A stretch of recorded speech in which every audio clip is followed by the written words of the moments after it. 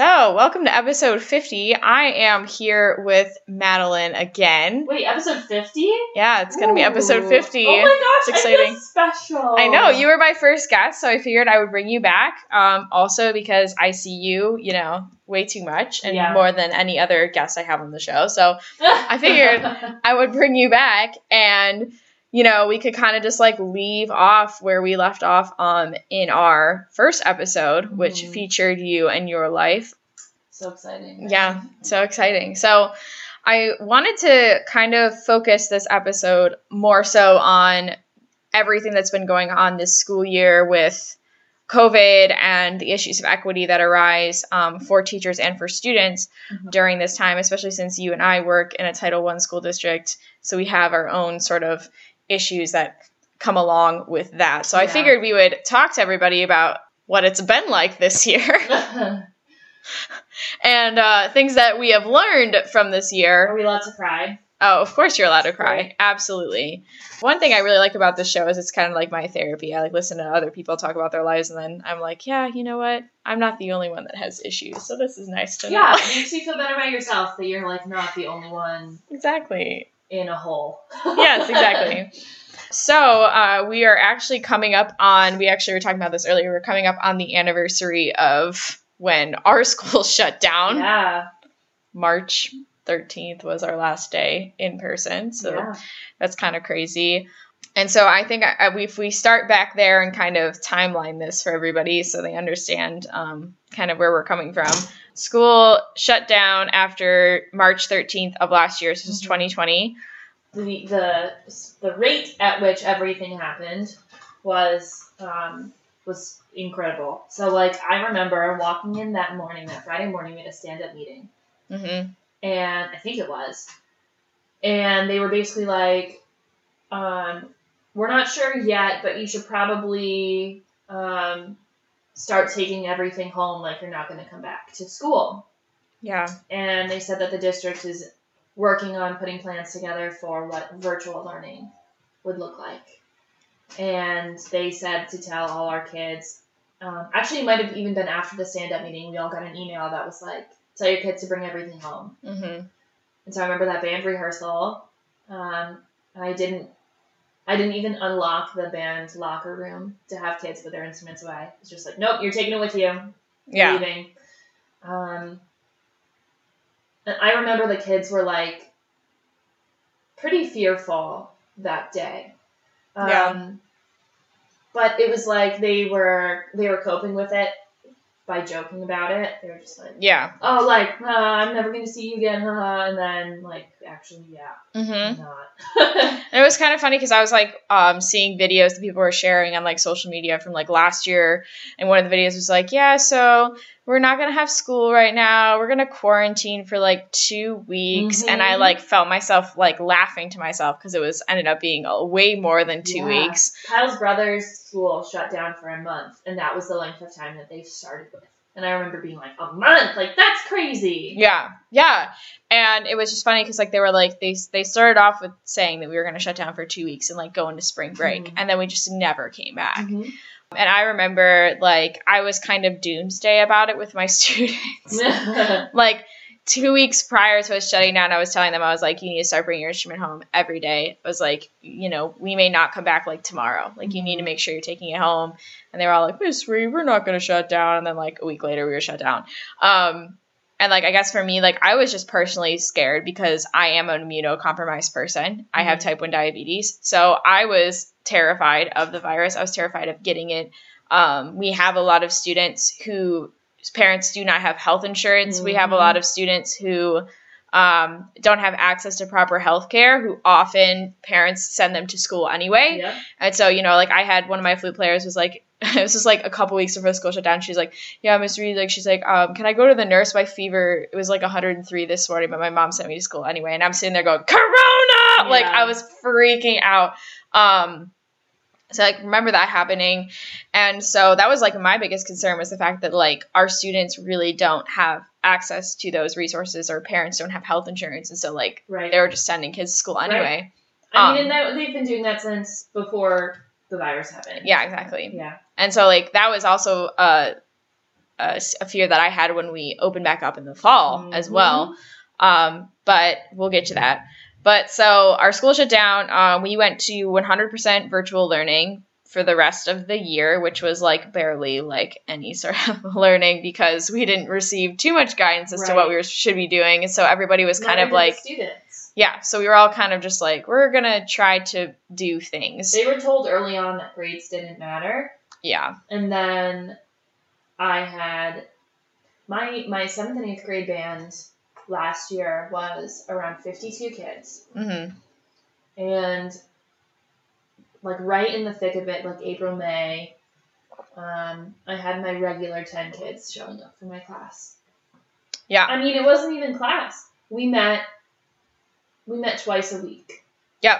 I 2 30-minute Google Meets. I gave them like dumb little music activities to do at first because I was really stressing about providing things for them to do for my class. And then I would do like, because I have a middle school group and a high school group, I would do a weekly check-in with each of them. So I would just like sit in a Google Meet for like an hour and like whoever showed up would show up. We would hang out for a while just to check in and see how they were doing. And I just remember it was just so weird.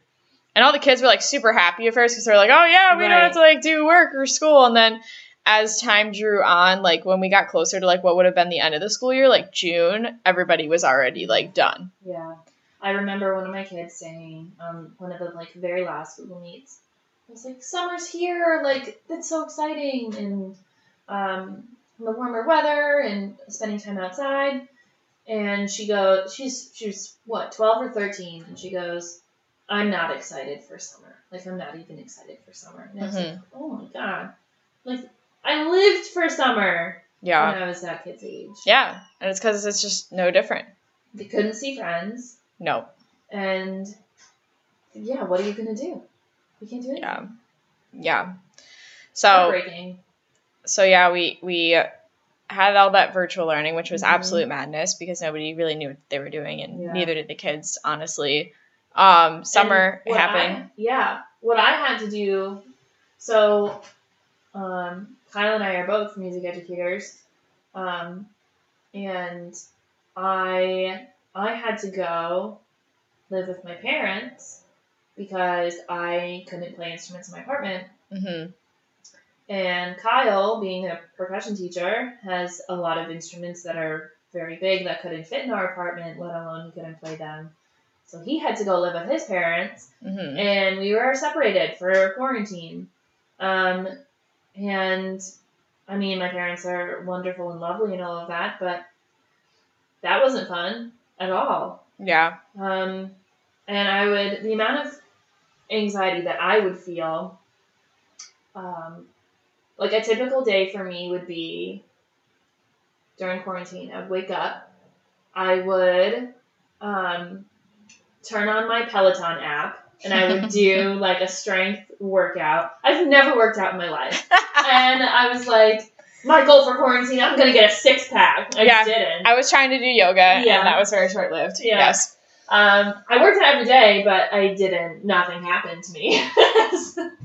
And then I would eat breakfast, have coffee, and then I would get on and see my kids and do some grading, teach some lessons for kids who signed up for them.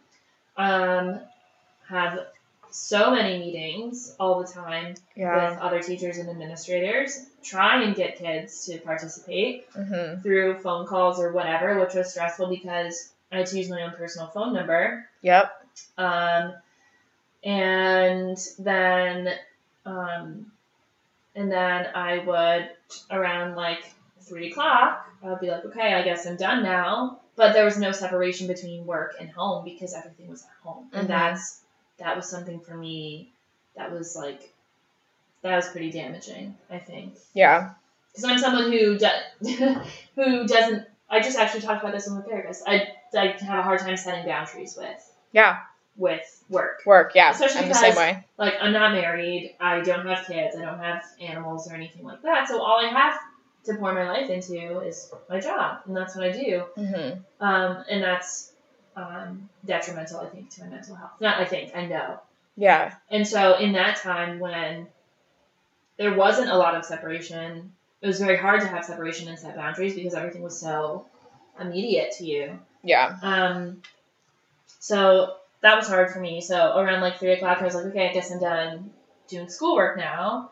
I went on Amazon and I found these variety puzzle books. And because you would go to the store and they're all sold out. You couldn't find like crossword books or Stoke books or anything anywhere. Because I think everybody was having the same thought. Yeah. So I bought like 8 of them for $15, and I was super stoked about that deal. I was like, guys, I got a huge deal on puzzle books. I'm super excited. And then I would sit, when the weather got warmer, I would sit out on like our front steps or on the back porch or patio or something, and just like sit and do puzzles. Like, yeah. I couldn't sit and not keep my brain working, or else it would like spiral and go to not good places. Yeah. So, but the scary thing is that was the reality for so many people, or worse. Like, I had it pretty good. Yeah, I remember thinking a lot about the kids that, in hindsight, like thinking about it now, you know, we're like almost a year into this time now. I thought about how quickly everything changed and how quickly people had to scramble and how it could have been done so much better. Like, you know, we knew this virus was coming. People were acting like it wasn't coming. People were acting like, oh, we're going to be fine, blah, blah, blah, blah, blah. And during all of that time when we were in denial, we could have been making sure that our students had internet. Yep. We could have been making, like, pre-planning, okay, this is how we're going to do that. We could have been giving the teachers the PD that they needed in order to, like, you and I are relatively young. Like, we know how Google works. Like, we can figure out Google Classroom by ourselves. Like, we're fine. But I've already been using Google Classroom. Exactly. Like, or like even how Google Meet works. Like, we could like figure that stuff out on our own. We don't really need help with that. But I know a lot of like my older teacher friends and people that taught in my building, like, you know, the only thing they'd been using online while they were teachers is like their email. Like, they've barely been using anything else. I mean, they obviously know how to like insert grades in Infinite Campus, but that was about it. And so like they were freaking out when this happened.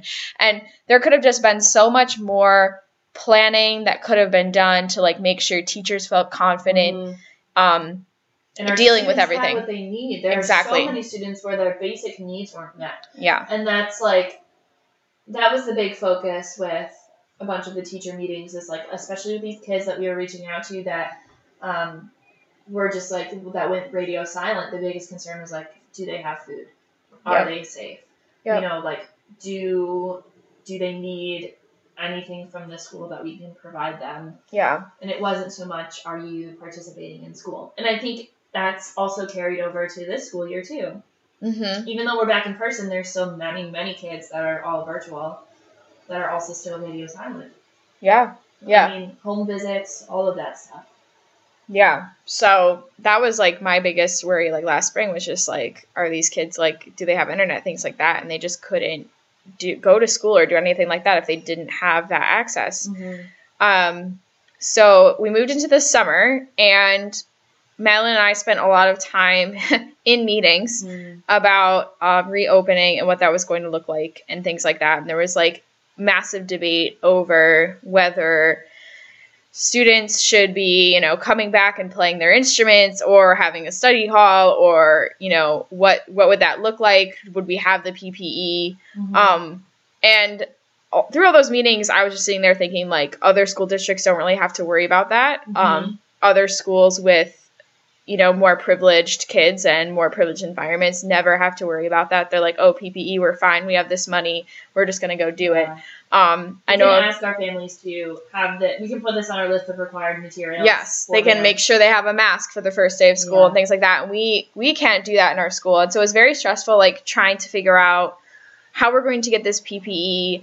Are the kids going to be able to play if we can't get this PPE? What's going to happen? Like, I know of like other school districts, they have like plexiglass around every desk and like around every area that the kid's going to be playing in and things like that. We never even had those resources. So it was very stressful just being a relatively new teacher in the district. Like, I was going into my second year there, Madeline was going to her third year, and just like sitting there and having to like have these conversations with people that had been there forever and like hold our ground and Yeah. like state our opinion and be like, no, I think kids should be playing in school. And my stance was that if every other subject area was going back and participating, then it looks really poor on the music program to not be participating in the school year if we could do it safely. Right. Obviously, I, was making sure that the kids were going to be safe first, but I was seeing like all these studies and all these other schools that had these plans in place, and I was like, why are we doing that? Right. I remember suggesting a plan to make it so that we wouldn't have 40 kids at a time in the same room.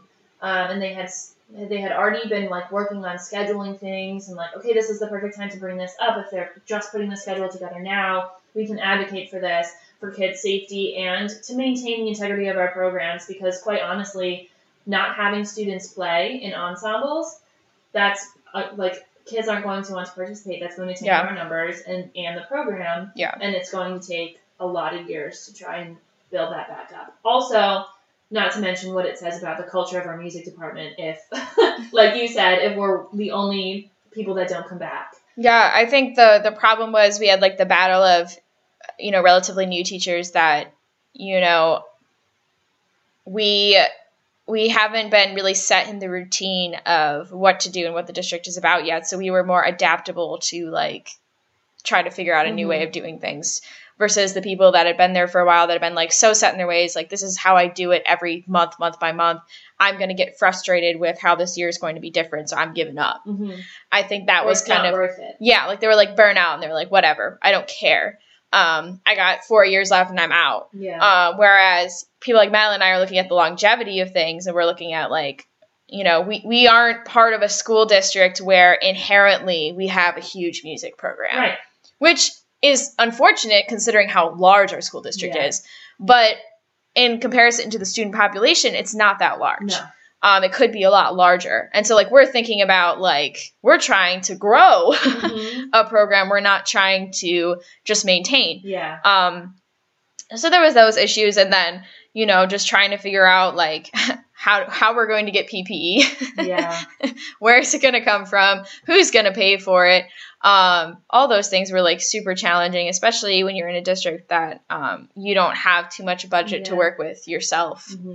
Anyway, when your building has so much construction on it that's behind, where you don't have a space where you can play safely. Yeah. What's the alternative? Yeah, it is consuming for the entire summer. Yeah, and like, you were in even a worse spot than I was, because Madeline's building, they were redoing her entire auditorium, so she didn't have a rehearsal space either. That's normally where we would rehearse. Yeah. And that's the largest space that we have. So there was that. And also, with the schedule, the conflicting class times, too. Yeah. But getting back to what I was saying about the suggesting a plan that had less kids in the room at a time, it was like Cassidy, I feel like we've talked about it. Every suggestion that we made, every idea that we presented was like pretty much immediately shot down by two kinds of people. The first kind of person was the one that didn't want to work and wanted to just ride this out and took the easy way out, wanted to take the easy way out. Yeah. The second kind of person was the person that was super incredibly concerned about safety of themselves and the students, where they were like, nothing, ignoring all the science, nothing is safe, we're all going to die. Like, those two kinds of people were like prevalent in our music department. Like, they were everywhere. Yeah. And I felt like those were the two big battles that we were fighting the entire time. On top of everything that comes with being in a Title I district with funds and students and everything with that. Yeah. So it was like we were like swimming upstream or whatever. Like salmon swimming upstream, Yeah, the entire time. Yeah. Oh, yeah, I definitely felt that. And when you were mentioning the schedule, what our school decided to do was take our shorter, more frequent periods and move it to a 4-period schedule. So like we have the kids for like 84 minutes, which is a problem in and of itself, which I'm sure we'll get into. But with that, they moved like my high school group to like that first giant block. And so I lost like 16 kids from my high school group to class conflicts. And so that was really hard for me. But But we went to this whole schedule change where we had kids for like so much longer than we normally would. And we got back to school, and longer than we normally would, but still the guidelines told us that we could only play 30 minutes at a time. Yes. So we were trying to figure out, okay, like, how are we going to do these rehearsals if we can only play 30 minutes at a time? We have to see the kids for 84 minutes. And then we had these like whole like 10-minute breaks that we had to do. Mass breaks. Yes, mass breaks, which were like really weird and uncomfortable. Yeah, and we decided that, you know, we were going to have rehearsals in person. We had, you know, puppy pee pads and surgical masks. Bell covers. Eventually we got bell covers. That's a whole other situation. That happened, and we decided to do lessons in virtual, not in person, for most kids. There were some kids that, you know, were our, like, group 3 kids, because these kids were divided into different groups, and our group 3 kids were, like, kids that are on an IEP or special ed. Yeah, so they were there 4 days a week, so we had to teach some of those kids in person. But for the most part, we were doing virtual lessons. For me, I was doing, like, one-on-one or, like, one with 2 people for, like, 30 minutes at a time virtually. Yeah. Because there was also the added pressure of, you know, if you're seeing a group of, when you think about middle school terms, seeing a group of 6 alto saxophonists over Google Meet, they, in a lesson in person, don't want to play by themselves. Yep. Ever.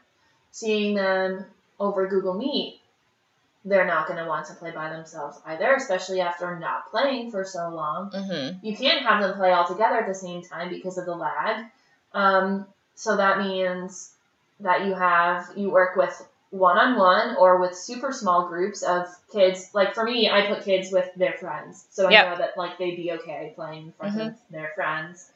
At the cost of, because of that, I could only see my kids for 20 minutes every other week. Yep. I see 6th grade one week. I see 7th and 8th grade the next week. 20-minute lessons. And some, like my percussion kids, I see in person. So that's like somewhat normal. Yeah. And I'm teaching during my supervisions, which is not allowed and I shouldn't be doing. But because of the way the schedule is set up, like I have to do it. I'm literally sitting in a study hall that I'm supervising, teaching lessons online. Yeah. And that was like an issue that I ran into as well when I was trying to figure out the lesson thing, where, you know, you're talking about like you have issues with setting boundaries. I have the same problem. I literally had to force myself to like make sure that I had some form of lunch or planning because otherwise I would go straight through, no break. And that was like another issue that I came across was because of these 84-minute periods, I was taking up so much more of the day. So there wasn't as much time for lessons. And that was like an issue we ran into. Rotating too with their class periods because you don't want to piss the other teachers off. Right. And I mean, rightfully so. Everyone's seeing their kids way less now. So classroom teachers are under more pressure now, more than ever. And, like, no, they're not going to want to send... They never have their full class there. Yeah. You know? I guess I'm speaking more like I grew up with my mom, who's a 6th grade math teacher. Like, she's always incredibly supportive of the music program, obviously.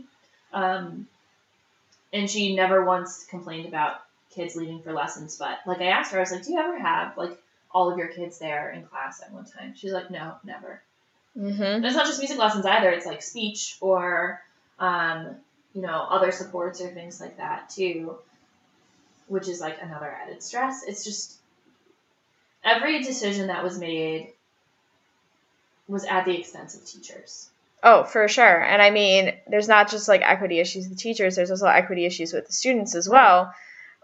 Especially those that, you know, if you're in a hybrid model like we are, where they're half here and they're half not, or there are groups of kids that are 100% virtual.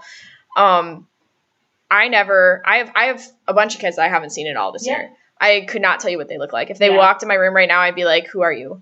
And I spent like the first 2 weeks of school just driving instruments to kids' houses because so many kids didn't have instruments.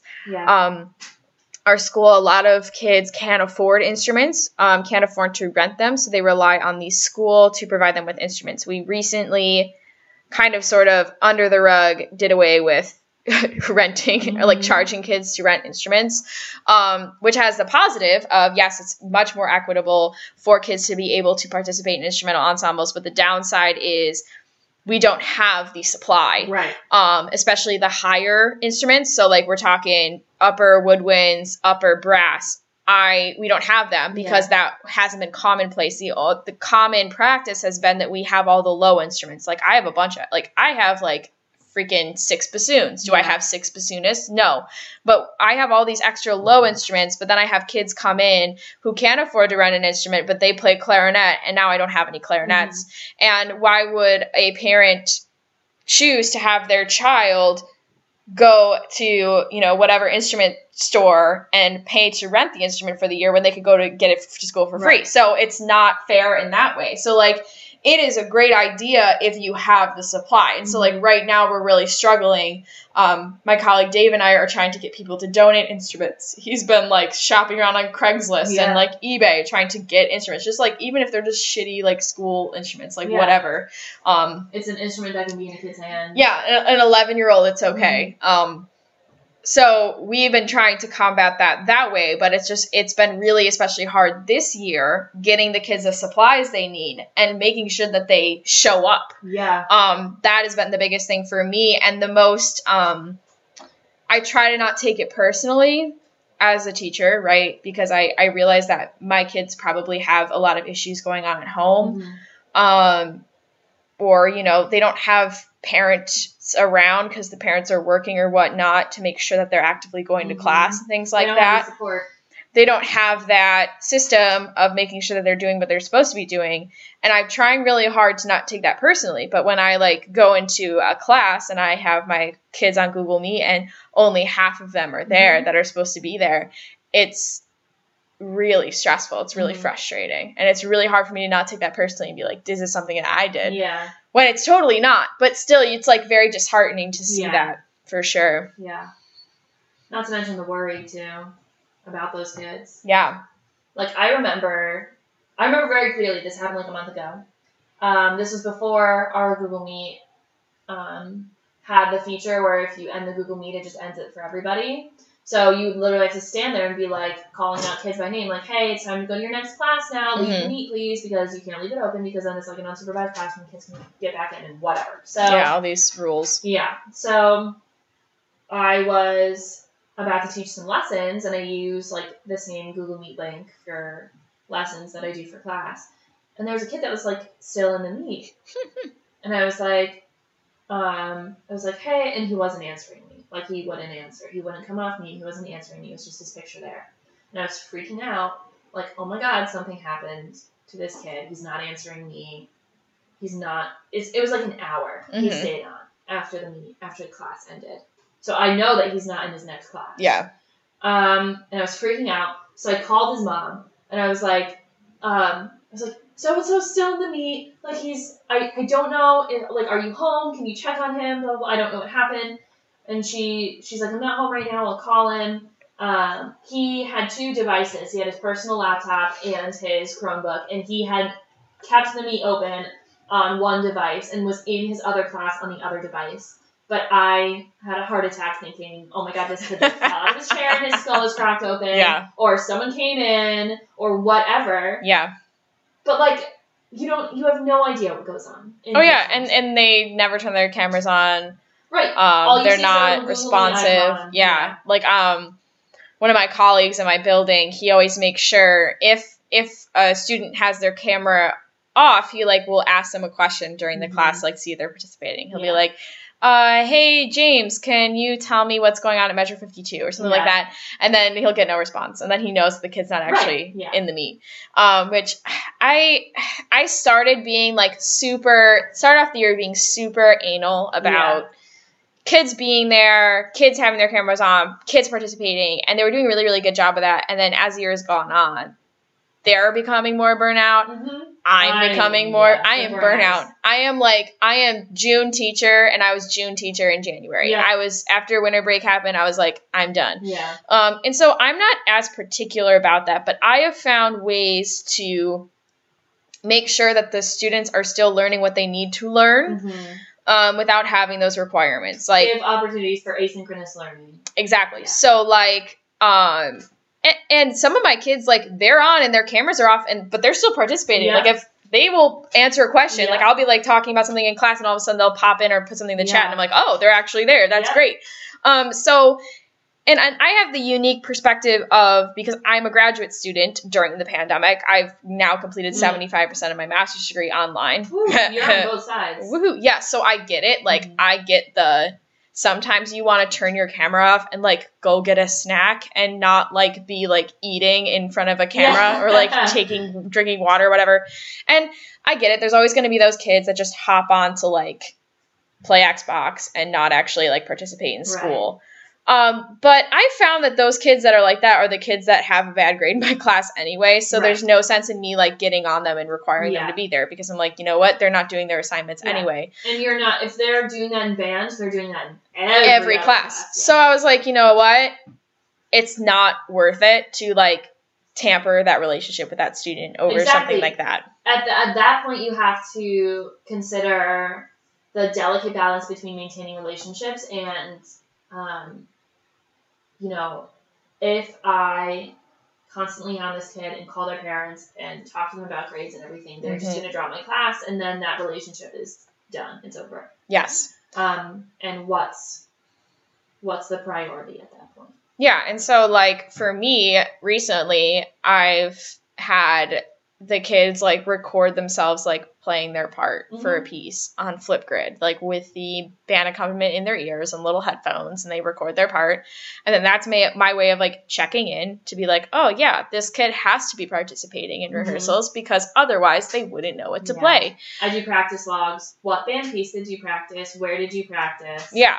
Yeah. So there's, like, ways that I'm, like, trying to make sure that the kids are still, like, learning and still doing the thing. And also, like, that lesson time, I feel like, even though it sucks because it's virtual, it's so precious, because those kids that are virtual 100% of the time, I don't hear them play in band because they have to keep their microphone muted. So then when they have a lesson with me, I'm like, yes, I can finally hear this child, and I can actually, like, kind of help them. Now, it's not as good as, like, if I were physically there in person and could, like, move their hands over, or, like, tell them to, you need to put your finger in a different spot. Trying to look at embouchures and diagnose embouchure problems is then impossible. Impossible. You can't do it.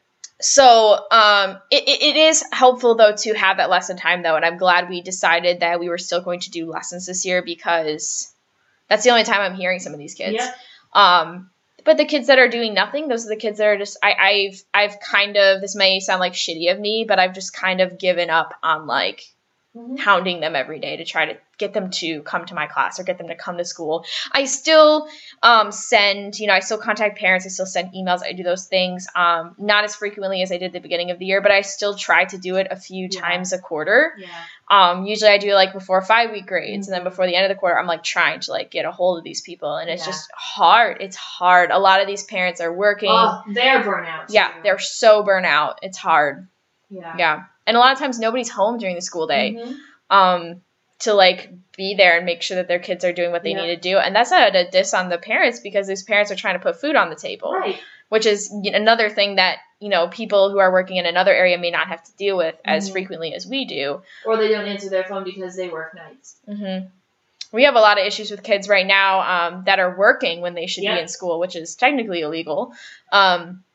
And we also have a lot of issues with older siblings who are now responsible with taking care of their 4 or 5 younger siblings while their parents are at work, or parent, guardian, whoever. I had a student who was in 8th grade, and she was taking care of her 3 younger siblings, and she would have to make all meals for them every day. So for me, this year, something that I've learned is I'm usually a teacher that carries very high expectations for my students, and I push them really hard, and that's what I do. Not in, like, in a mean way or anything. I just hold them to very high expectations, and they respect that, I think. But this year it's been not really about improving their skills so much as just, like, keeping everybody afloat, right? Yeah. Like maintaining that. So for me, I've just had to learn to let go of certain things and like not think that I was going to get, move mountains this year. It's just not what wasn't going to happen. Some kids have definitely improved a lot anyway, just from being around and being in school and playing their instrument somewhat. But like, I took my expectations and I definitely lowered them this year because there are bigger fish to fry this year with a lot of these kids. There's too many things going on at home. There's too many things that they're having to deal with, that for me to be like, music is the most important thing in your life right now is a lie. Yeah. It's not. And that's unfair to everybody involved. Yeah, it is. And it's unfair to me to like put that pressure on myself. It's unfair to the kids to put that pressure on them. It's their parents are stressed out. Yeah. I feel really bad for a lot of parents out there that are trying to work full time and make sure that their kids go to school. I can't even imagine being a parent of like 3 children who are online some days and are in school other days. Yeah. Like, I also can't imagine being a kid. Just being on your laptop all day long. Yeah. Sitting and trying to do schoolwork. Like what I was talking about when, we were all quarantined and I was having a hard time setting boundaries and having separation. I was talking to some of my seventh graders and I was like, what's the hardest thing about virtual learning right now and being home and being online? And they said, I sit on my computer all day and do work, and then I close the last Google Meet and I do more work. And that's my life. And they're 12. Yeah. I know if a lot of my kids have told me that they have more work this year than they did last year. And I'm like, why? Yeah. Why? Yeah. It's crazy. Mm-hmm. And for me, I definitely know I'm having them do less. Oh, yeah. But I just don't understand why.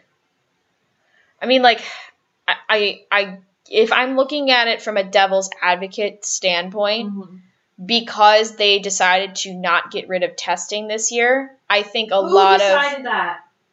I don't know. I want to kill them. The state, the nation, I don't know who it was, but they're still doing, right? They're still doing like Regents testing and stuff this year.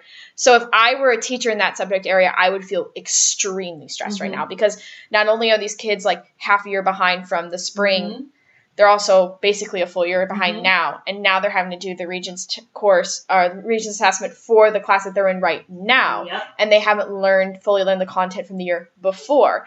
And so I was talking to some of my students about that. They were like complaining about all the work they have to do. And I was like, here's what I'm thinking that this might be from. And I try to like talk to them about it from like a realist standpoint. Like, your teachers might be just assigning you this work because they want you to pass your Regents exams, and they're probably worried. And that's just a major issue with testing in general, is that not so much for music, because our job isn't super reliant on how kids do on state testing, but for other subjects, like if you're a math teacher, sometimes half of your evaluation is how well your kids do on a Regents exam. And so it's like not only a reflection of your kids, but it's a reflection of you. So to put that pressure on teachers is so unnecessary, especially this year. And I remember we were in a meeting the other day, and this certain individual who is somewhat in charge of us now, she said, "Oh, they decided to do testing again. I'm just so happy about it." I don't think you were at this meeting. This was like the most recent one. She had said that she was so happy that they brought testing back. She's like, "I'm just thanking God that they like," and everybody was just dead silent on the meeting, because like obviously we all completely disagreed with her. But she's an administrative person. Yeah. Like, I don't think she understands the ramifications of going back to like quote unquote normal testing in a completely abnormal school year. If a global pandemic isn't something that's going to stop the state testing, then nothing will. Like, what the hell? Is that not enough? That's not enough. No, clearly. It's not enough. It's not enough that students' family members are dying from a disease that we have no control over. Yep. What? That blows my mind. Yeah. That really? Ugh.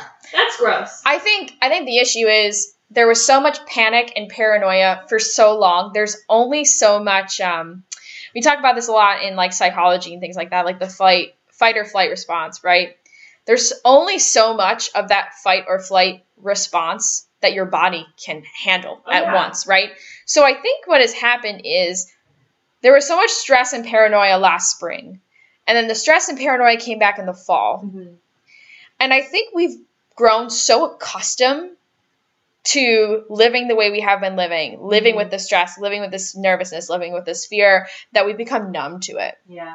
I think we've become a little too desensitized to it. It's kind of like when you turn on the news and like something shocking happens and you're just kind of like, Yeah. Because so many terrible things had happened in recent years. Yeah. Like, for people like my grandparents, they're like shocked when certain things happen. Yeah. And I'm like, oh, like I don't even find myself like having any kind of having the same, having the same reaction that they would. And I think that this is what's happened is like we've become so desensitized to the virus and to everything that's going on. Like we have 500,000 deaths in our country. Yeah. There's no panic, there's no paranoia, there's no like fear. There are people that still think it's not real and like craziness like that, right? And so I think we've just become so desensitized that now they're like, oh yeah, we can bring back state testing, it's fine. Yeah, everything's fine. People are so removed from the initial fear and the initial reaction that was at the very beginning of this. Well, I think also there's a part of it in education specifically, and there's always been this, where there's too much of a separation between the people in charge and the people who are like in the classrooms. Yeah. You know, like, and we see this on a smaller scale in our own district. Our district is so huge. Mm-hmm. The administrative team, the superintendent's cabinet, and everybody in district office. I mean, sure, they were probably all teachers at one point. Yeah. Maybe. But like, they don't see the day-to-day of what our job actually is. Mm-hmm. And how? Mm-hmm. But I think as much as this year has sucked, it's still sucking. I think the one thing that I learned is that my life is not my job and that I need to start separating the two things. And that's been really, really hard for me because like you were saying, like, you know, we're not married. We don't have children. Mm-hmm. We don't have like a house yet. Mm-hmm. Like, that's, you know, the biggest thing we do in a day is we go to work, right? Like when we come home, it's like, okay. Yeah. There's nothing separating that. And I'm actually jealous of like a lot of teachers that do have families at home. Cause like as much as that might cause stress, like that, at least that when they walk into the door, their dad or their mom, they're not Miss Marizio or Miss Reed. Like they're separating their identities a little bit. Yeah. And like for me, that's something that I've struggled with a lot, but I'm slowly coming to realize that like when I'm home, I need to stop thinking about work. Yeah. I need to not answer emails. Yeah. I need to, and it's hard, especially this year when everything's so virtual. Like I want to like answer that kid's email, like whatever, but I've been trying to separate those things as best as I can. And I'm trying to learn from that. Yeah. The setting boundaries thing is really hard for me because I'm not good at holding myself accountable. Mm-hmm. So in my last session with my therapist, we were talking about that, and she was like, okay, because I told her, I was like, I won't hold myself accountable. We set a goal where I'm going to leave school by 4 p.m. every day. And she was like, okay, like, can you hold yourself accountable to that? Can you be the one to control that? I said, no, I can't. I'm not the one that's going to be able to do that. She said, okay, do you have people around you that can help you with this and hold you accountable to doing that? And I said, yeah, I have wonderful colleagues that could do that already. Yeah. And scream into my office, go home. Yeah. But, and then my teacher brain started. I was like, I could, you know. She was like, when you fail, not if, but when you fail, how are you going to not beat yourself up about it? And I said, well, maybe I have to start even smaller and give myself some allowances. You know, 3 days a month, I can go home past 4 o'clock. Mm-hmm. And that will allow me to prioritize my time too. If I know I have like a big project or grades due or we're starting something new in class or something like that, I can choose that day to stay a little bit later. Yeah. And then my teacher brain started, and I was like, I can make coupons. So I'm literally making coupons for myself to use when I need to stay past 4 o'clock. And my colleagues, God bless them, they're amazing, are the keepers of these coupons. I have 3 of them. I'm giving them to 3 of my colleagues. And they are the keepers of my coupons. And that's hysterical. I know. I love it. Yeah. So that's what I'm going to do. See, Madeline, this is why you need to get a dog, because... I do! For me, last year, I was lucky if I left the building before 5 o'clock. Me too. Same. I was just going to say me same. Me same. I was, like, leaving when the sun was going down. Like, yep. Like, it was, like, you go in when the dark. sun's down, you leave when the sun's exactly. down. What is daylight? So I was there, like, all the time. Till, like, 5. And then this year has been very different because I have to go home and let my puppies out. And, like, that's, like, the thing that's, like, making me have to go home. Mm-hmm. So I need to be home before 4 o'clock or they're going to, like, pee on the floor. Right. So that's, like, my incentive. Like, so, like, your coupons, I got to go home and let puppies out. So it's not for me. And, like, it's kind of funny because, like, my colleague Dave is the same way as we are. Like, if he will stay. He has to get to school early, so contractually, he can leave an hour before I do, but he doesn't. Mm-hmm. And sometimes he stays later than me now because I'm like, oh, I got to go let my dog out, and I'm, like, leaving at, like, 3:30, and he's still there, and he's like, oh, yeah, I got to stay here, I got work to do, and I'm like, Dave! And I'm like, I'm trying to be like your colleagues are to you and, like, just drag his ass out the door because he will stay, and then he gets to work at 6:30 the next morning. So he's, like, not home. And I'm just, like, seeing myself last year in him, and I'm like, dude, we gotta go. Yeah. Because this is his first year in the building, so I'm, like, trying to get him to get out. Yeah. It's so hard, though, because, like, we're both Virgos, so we understand the level at which we need to be prepared. And it's an insane, unreachable level of preparedness. And you and I are also, like, very organized people, and we're very methodical in how we think and we approach things. Yes. And we like to be perfectionists and uber prepared. Yeah. And, you know, analyze and, like, figure out every little thing that's going to happen. Prepare for every possible scenario so that we aren't, for lack of a better phrase, caught with our pants down. Yes. Like, so we're always prepared in that way. Like, we're always ready to go, but at the same time, like, at what cost? Right. It's a big cost. Yes. I'm learning. So that's what we've learned. I told Kyle this morning, I was like, I feel like I'm taking years off my life with the way that I'm living right now. I don't want to do that. And I told my therapist too, I'm so envious of those people that have effortless, joyful lives. Like, you look at them and they're just happy and joyful. It's like, I want that. Yeah. And that's only going to happen if I can set boundaries for myself and realize that work is not life. And I'm excited about the prospect of exploring things that I enjoy. Because I don't know what I like. For so long, I spent hours in a practice room by myself. And I don't have hobbies. No. I don't know what I like. And there was that Instagram post that I sent you that was like, Virgos need a healthy outlet for perfectionism. Mm-hmm. That's what I need. I need something like that. Yeah, and you bring up the hobby point. That's such a good point. We have spent so much of our life in a practice room in one building. And so our life is music. And that's one of the things that when I was in high school, one of the greatest pieces of advice I got was from one of my all-state conductors, and someone asked, like, advice for majoring in music and making that decision. Mm-hmm. And he said, you better not want to do anything else. Yeah. Because that's all you're going to be doing. He said, if you have an inkling of an interest to do something else, don't go to music school. Because that's what you're going to be doing 24/7.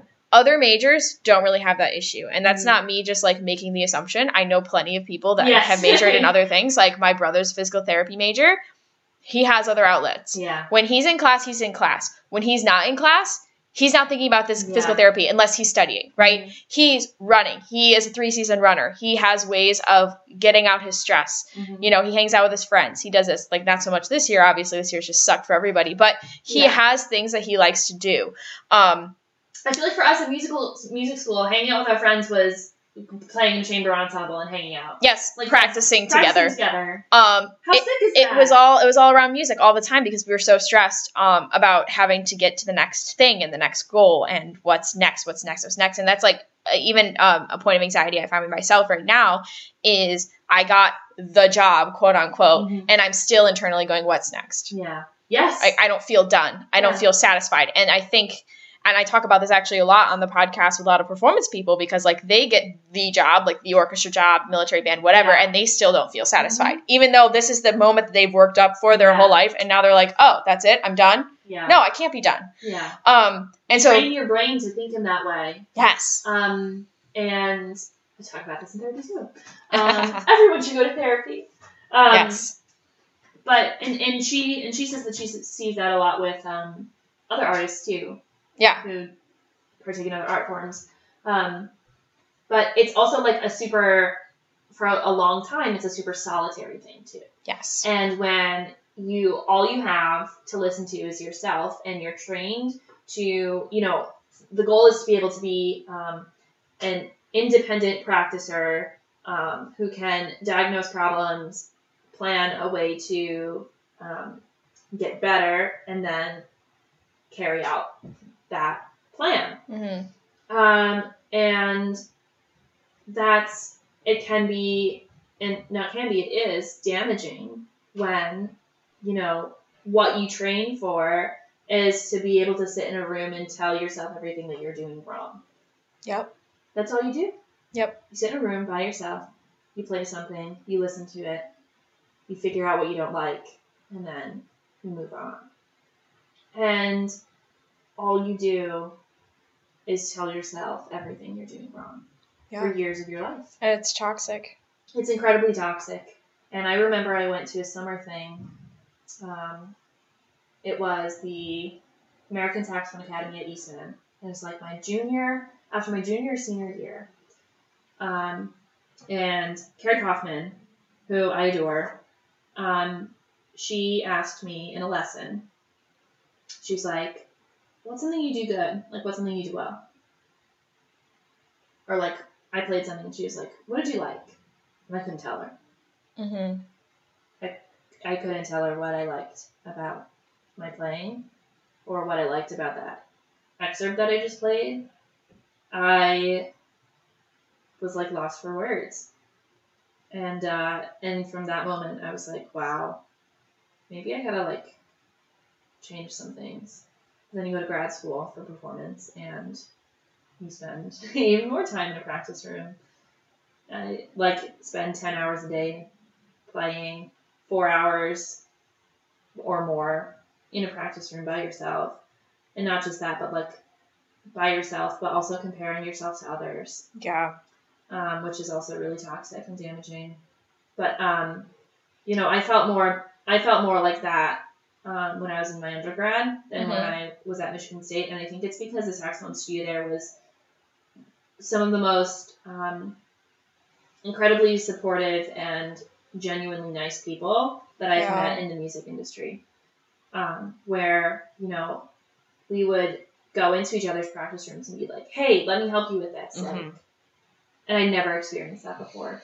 So I was really lucky to have that experience. But, still, man, solitary life, telling yourself everything you're doing wrong, gets a bit scary sometimes. Yeah, and I think we also inherently have the ability of like telling other people what they're doing well, but we can't tell ourselves what we're doing well, even if, we're at the same level, or like you may even play better than somebody else, but like you can tell that person, oh, all this went so well, good for you. And then you're like, oh, I suck. Yeah.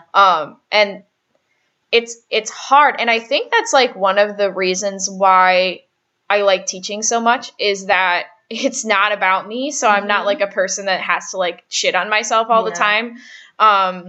And I'm not exactly being encouraging to myself either, which I need to be better about. But like, I'm also just like helping others all the time. So I can kind of like deflect all the issues that I have like with myself, because it's always about other people. Right. And you and I were talking about like how there's little external reward in teaching.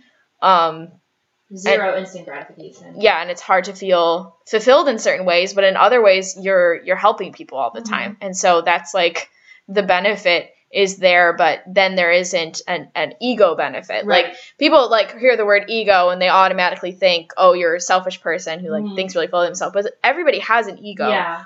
Everybody has an internal person that they also need to protect. And for me, it's been really hard to be able to take care of myself and take care of my ego and take care of how I view myself.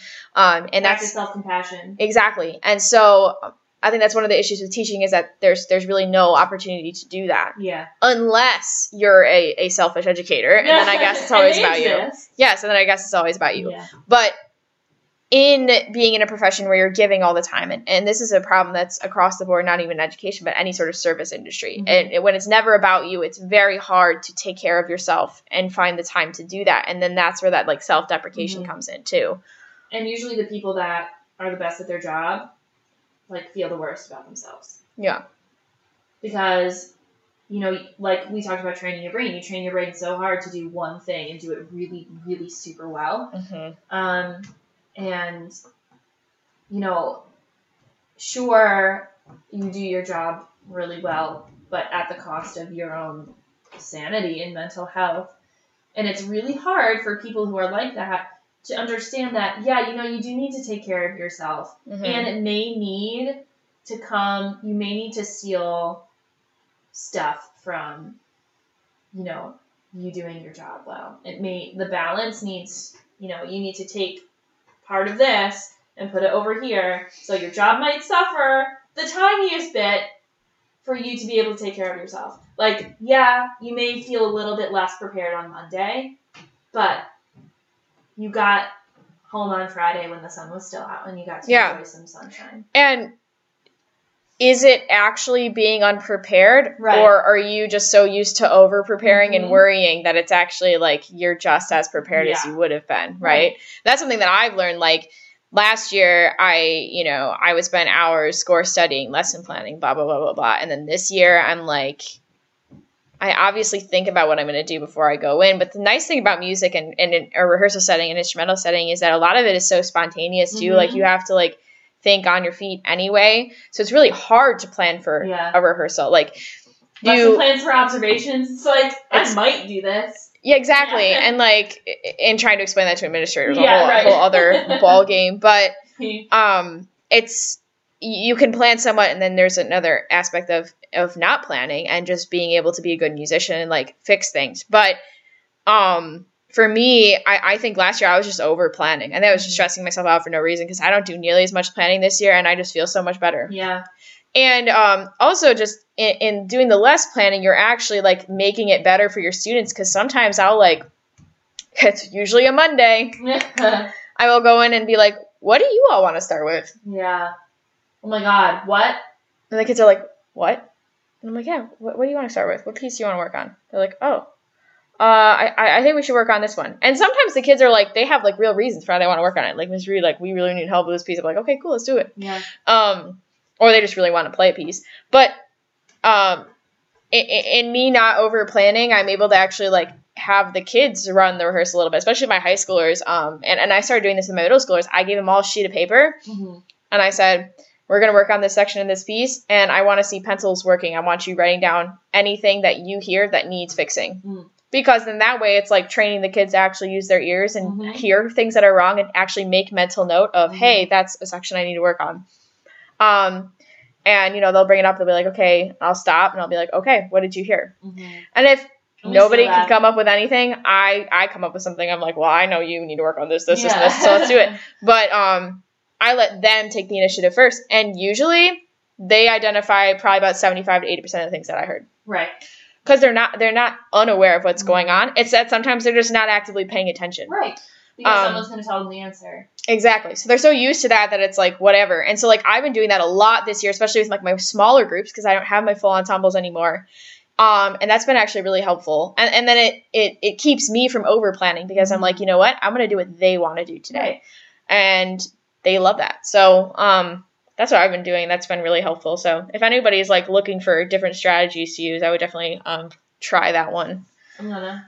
You're gonna. Yeah, I'm gonna You're gonna. I'm gonna. But yeah, you also like brought up the point of like hobbies and like I don't have any hobbies outside of music either. Zero. No. When I was a kid, I used to do so much. Oh. I played softball, I played tennis, I did karate, I was reading all the time. Yep. I loved going outside. I made friendship bracelets. Yeah, like I used to draw all the time. Like I was in AP art in high school. Yeah. I haven't picked up a pencil and drew. Like I used to be really freaking good too. Yeah. I haven't picked up and drew anything or draw, Whatever. whatever the word We're is. teachers. It's fine. I have not picked up a pencil and actually like drew anything since I graduated high school, and that's like kind of painful for me to think about that because of I put together like an AP portfolio. I had 24 pieces by the end of my senior year. Didn't you say you were gonna either go for art education or music education? I applied to some schools for both, and I got in both. Yeah. And I could have like double majored in it, which would have been very stressful. Oh my Yeah, goodness, glad I'm you glad I didn't. didn't do that.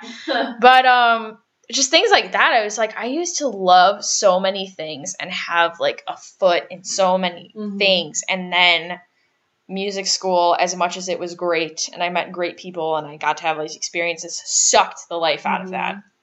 And then I at graduate school right now, and that sucked the life out of that. And my full-time teaching job has sucked the life out of that. As much as I love teaching, it has sucked the life out of who I am as a person, not just a musician. Like I feel like people often forget that like we're humans first before we are musicians. Yeah. There's a separate thing there. Like I have a personality besides my instrument. Yeah. And so like, yeah, that's one of it's so sad too, because like when I'm interviewing for a job or something like that, that's one of the most nerve-wracking questions I get. Yeah. What are your hobbies? Not anything that has to do with the music profession. If you ask me any question about, how classroom management, blah, blah, blah, blah, blah, how are you diversifying repertoire, blah, blah, blah, blah, how are you individualizing instruction, all those go-to things they always ask me in interviews, I'm fine with that. I'll go off. Like, I'll, like, talk. But when they go, like, oh, so, like, what do you do besides music? Like, do you have any hobbies? Do you have anything, like, I'm like, And now I'm realizing, like, just in this moment, in this podcast interview right now, I'm just realizing why they asked that question. Is because they want to make sure that you don't become a shell of a human being. Well, that and they're probably trying to get to know you more and like try to like find out who you are as a person too, and like make sure you're not like a freaking psycho or some shit. But at the same time, I'm sitting there like, I cook dinner. I have a podcast. Yeah. That's what I can say now. Yeah. And then I can just go off on a tangent about that. But, like, I occasionally pick up a book, and I may read a few chapters of it and then forget about it. Quote-unquote book club with one of my colleagues who's been waiting for me to finish the Da Vinci Code for, I think, 2 months. So, yeah. I'm sorry, Christian. Aww. Yeah, I play with my dog. That's my hobby. That's it. Yeah, but it's so weird to think about because, like, you think about, like, all the shit you used to do as a kid and how involved you were in everything, and then now you're like, is this what being an adult's like? Yeah. I don't want to do it. Right? Take me back! I don't want to. Don't make me. Yeah. So, it's crazy, for sure. Yeah. But, yeah. We have a light at the end of the tunnel, at least. Do we? So that's good. I hope we do. What is We're it? both doubly vaccinated. True. We are currently sitting together in my apartment, but we are both doubly vaccinated. Yes. And we're across my kitchen table, but it's fine. Yeah, it's totally fine. Yeah. So we're done. It's not that bad. Go get vaccinated. Yeah, it's not bad at all. I was really sick for 2 days, but I survived, so you can all survive. It's fine. I was not that sick for a day. It's better than corona. Yes. Yeah. I was terrified of getting corona for so long. But yeah, I'm looking forward to next school year. Mm-hmm. I think it will be better. I think it will be too. I think it will be so much better. Yeah. We just gotta I was talking to my colleague again, Dave. I keep bringing up Dave. Dave, you're listening. Hi, Dave. Hi, Dave. I feel like it's treading water. Mm-hmm. It's like keeping your head above the water and trying to keep as many of your kids' heads above the water at the same time. It's exhausting. And just getting through it, as exhausting as it is. And we have a few months left. We're in the third quarter. Yeah. It was 60 degrees on like Thursday. Oh my this gosh. I know I have seasonal depression. This Oh, isn't yeah. me like clinically diagnosing myself with anything, but I'm pretty sure I do because I was in such a hole, especially this winter. This winter was Yeah. awful because of all the stress that was been going on and then the weather. And then when we had that one day where it hit 60 degrees, I was like, everything is wonderful. Yeah. I was like, oh, this is great. Yeah. I'm going to clean my whole apartment. I'm going to like water my plants. Yeah. I'm going to sat take my outside. dog for a walk. Yeah. I was amped. I was like, everything is great. Even though everything is shit, I'm still Yeah. going to be like, everything is great. Yeah. So, yeah. And it That's snowed helpful. this morning. And yeah, now we're back into it's fake spring. It's not real spring. Yeah. Rochester, New York, fake spring. It's just not a thing. Well.